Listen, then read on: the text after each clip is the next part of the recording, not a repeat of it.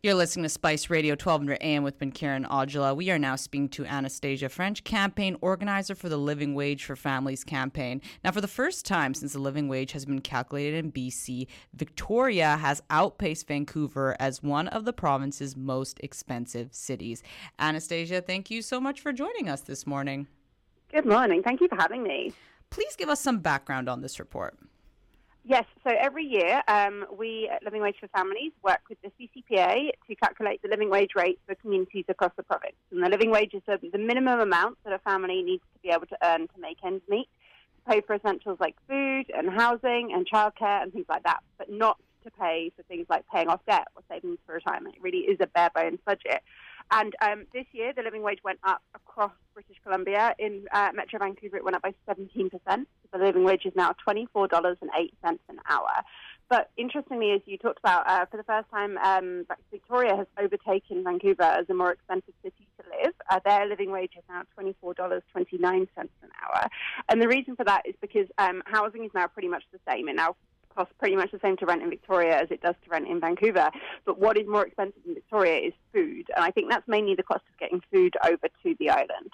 Interesting. And I was going to say, again, kind of going into, especially looking at this report, we've got inflation, of course, that has been hitting Canadians really hard. So how did that sort of factor into the report?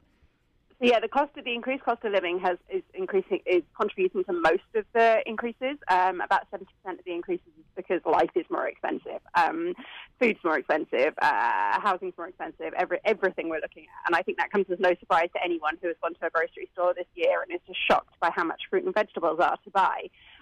We did make one slight change to the methodology, and that's because the cost of housing. The source we use for our data looks at the cost of housing for everyone, whether you've been in your home for 10 years or whether you are looking today. Now, what's happened is that there's a growing gap between those people who have been in their homes for 10 years and so benefiting from rent control, and so their rent only goes up by about 2 to 3% every year, versus those people who have to look today. So as soon as you have to look today for housing, suddenly you're looking at paying 10 to 20% more in rent than if you'd been able to just stay in your home. Mm-hmm. And also, I think the other aspect too now we want to ask you too is, okay, now knowing this information, what role can government playing in addressing this issue? Government can play a really key role, and actually the living wage would be even higher if it wasn't for the government. So they've already done quite a good job in helping families with children through both things like the Canada Child Benefit and the Family Benefit, but mainly also reducing the cost of childcare. Childcare only went up by 1% this year because of a lot of the fee reductions that have come in. And actually, childcare has gone from being the second most expensive item in the family budget to third. Now, what we want the government to do is to take that commitment and that passion and that investment they've shown in childcare and look at what they can do from housing. And David Eby yesterday already announced a few plans of things he's going to do, and some of them they're good, but they don't go all the way there.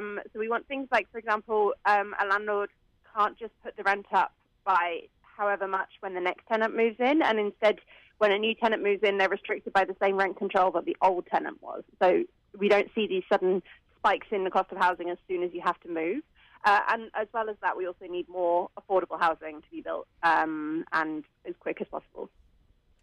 Anastasia, are there more businesses willing to pay a living wage at the moment? Has there been a change on that front?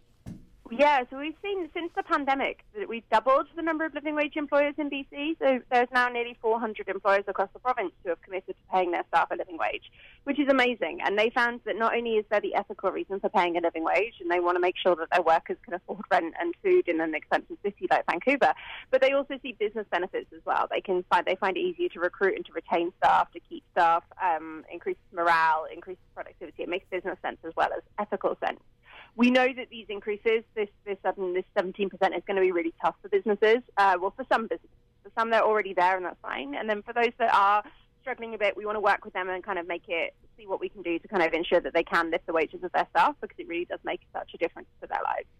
And, now we've got these two terms. We've got a living wage, and then we've got the minimum wage. What is the difference between the two? Great question. So the minimum wage is $15.65 an hour, and that is the minimum an employer legally needs to be able to pay their staff. But what we know from the living wage, which is $8 an hour higher, is that actually that's what people need to be able to live.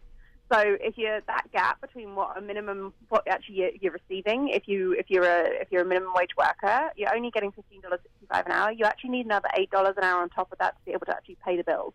And so if you're only earning minimum wage, you're often either having to work multiple jobs to make ends meet, and that's time you're not spending with your family, not spending in the community, being very stressed, impacting your health, mental and physical. Or you're having to make really difficult decisions on how you're going to cut back. You're going to decide that you're not going to buy groceries today, instead you're going to get gas, or you're going to live in overcrowded housing because you can't afford to have a bedroom for every child. And these are difficult decisions that thousands of workers across BC are having to make every single day. And Anastasia, the work that you do, are there any policies that we could look to at other countries that are maybe working their way towards having a living wage? Do we have countries that are really invested in this? I'd say New Zealand are doing a really, really great job. Their minimum wage and their living wage are quite close together. The UK have been talking about living wage for many years, for over a decade. And what's actually really interesting in the UK is the number of employers who've got on board. And these are brand names we've all heard of. Companies like HSBC, companies like IKEA, Costco, all of those kind of businesses that you've heard of are living wage employers in the UK. And what we'd like to do is take that, to have all of those brand name companies be living wage employers here, because they employ thousands of workers, and the difference it can make to their lives if they're earning a living wage is really significant. Anastasia, is there a regulatory body that kind of overlooks employers who do not pay the rightful wage and then can afford it as well? Yeah, so if you're listening to this and you're like, I don't make $15.65 an hour, I only make $15 an hour, I'd encourage you to either look at the Employment Standards Act and the government. There's the Employment Standards Board is the government's board who will look into this and make sure that you should be earning a minimum wage. Or if you want to work with a nonprofit who are doing some really great work in advocating for that, if you Google Workers Solidarity Network, they'll work with workers to make sure they're paid at the very minimum, a minimum wage. The government are looking at what they can do to increase the minimum wage. They've commissioned a report to look at how they can lower that gap, but that report was due to be published about 2 years ago.